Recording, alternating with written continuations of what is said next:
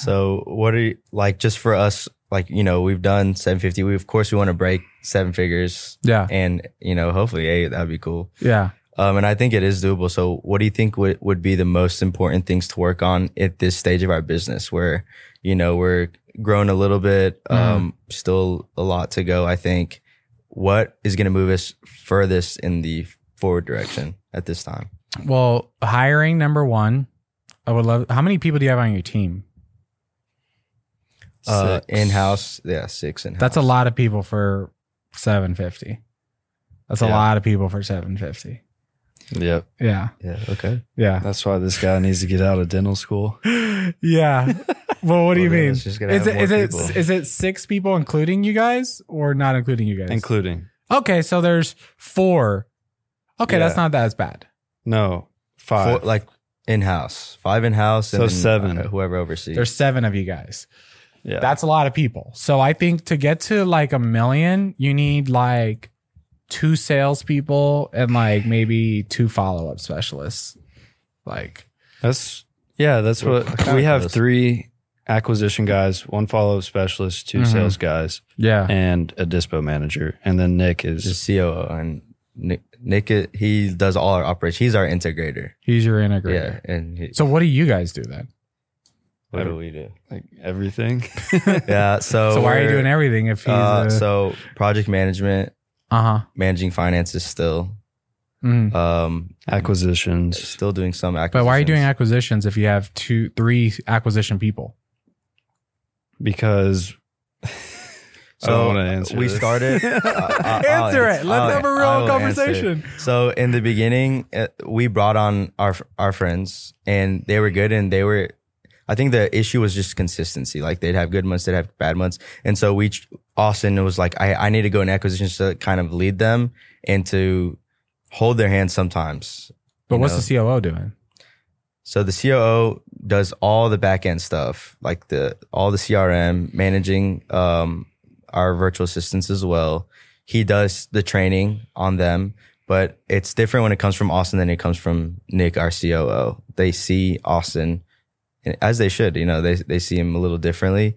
And so Nick is also virtual too. So okay. it's he's not in the office. Yeah. So it's like me and him are kind of doing the same thing. Me and him are kind of doing the same thing. Yeah. But I think honestly over the last 6 months, like our roles have kind of been separate a little, like with all the, I'm doing, you know, whatever tax strategies and all that with you guys and just figuring it out. And he's still doing some acquisition stuff and like. So you have 5 acquisition people then, 3 acquisition, 2 follow-up specialists. So two follow-up specialists, sorry, what am I saying? 2 follow-up, 1 follow-up specialist. We're all getting all confused. 2 acquisition managers. Oh, okay. And that's it. And then Nick plus you oversees them, and then a dispo guy.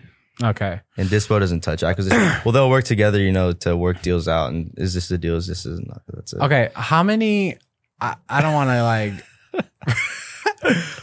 How many A players do you have on your team? A players, like they're running it. You don't have to do their job. Like they're scoring without you. Is this being recorded?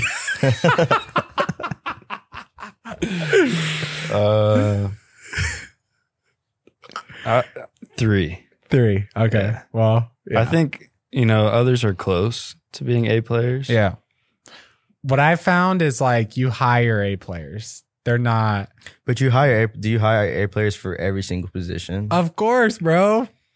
If you have a basketball team, do you want an A player center? Hey, do you also want an A player point guard? What about an A player shooting guard? Yeah, it makes sense. Yeah. The only way to scale is with people. It's not systems. It's people.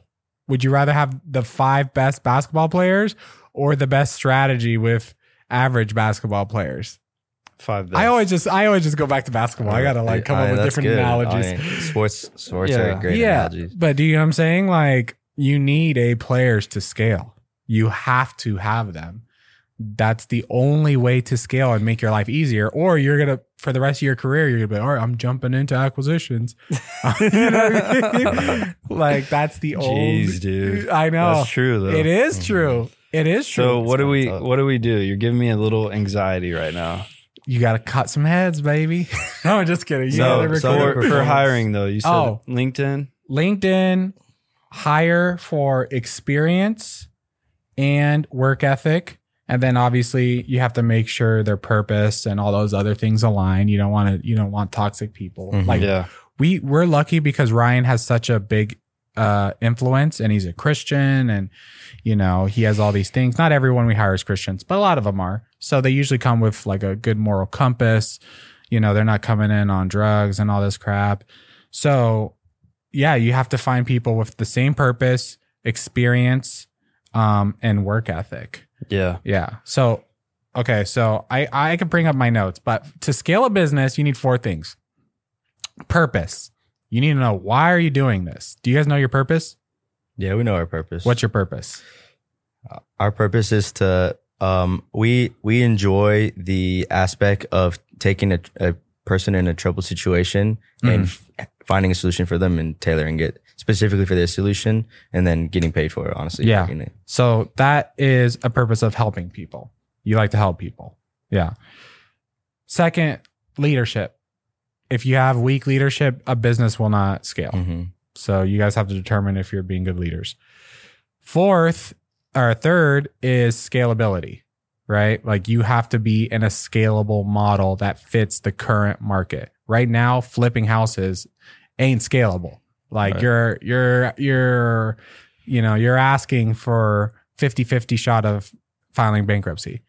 Novations, wholesaling, which we teach and we do at Wealthy Investor, and flipping, but only the right deal. So scalability. And then fourth is relationships. If you're not happy with the people that you're working with, your company's not going to scale, because eventually you're going to be like, this is just like, I don't like this. This is bullshit. I'm wasting my time. I want out. So you need those 4 things to scale. So you should write a book. No, I'm just learning, baby. Let's go.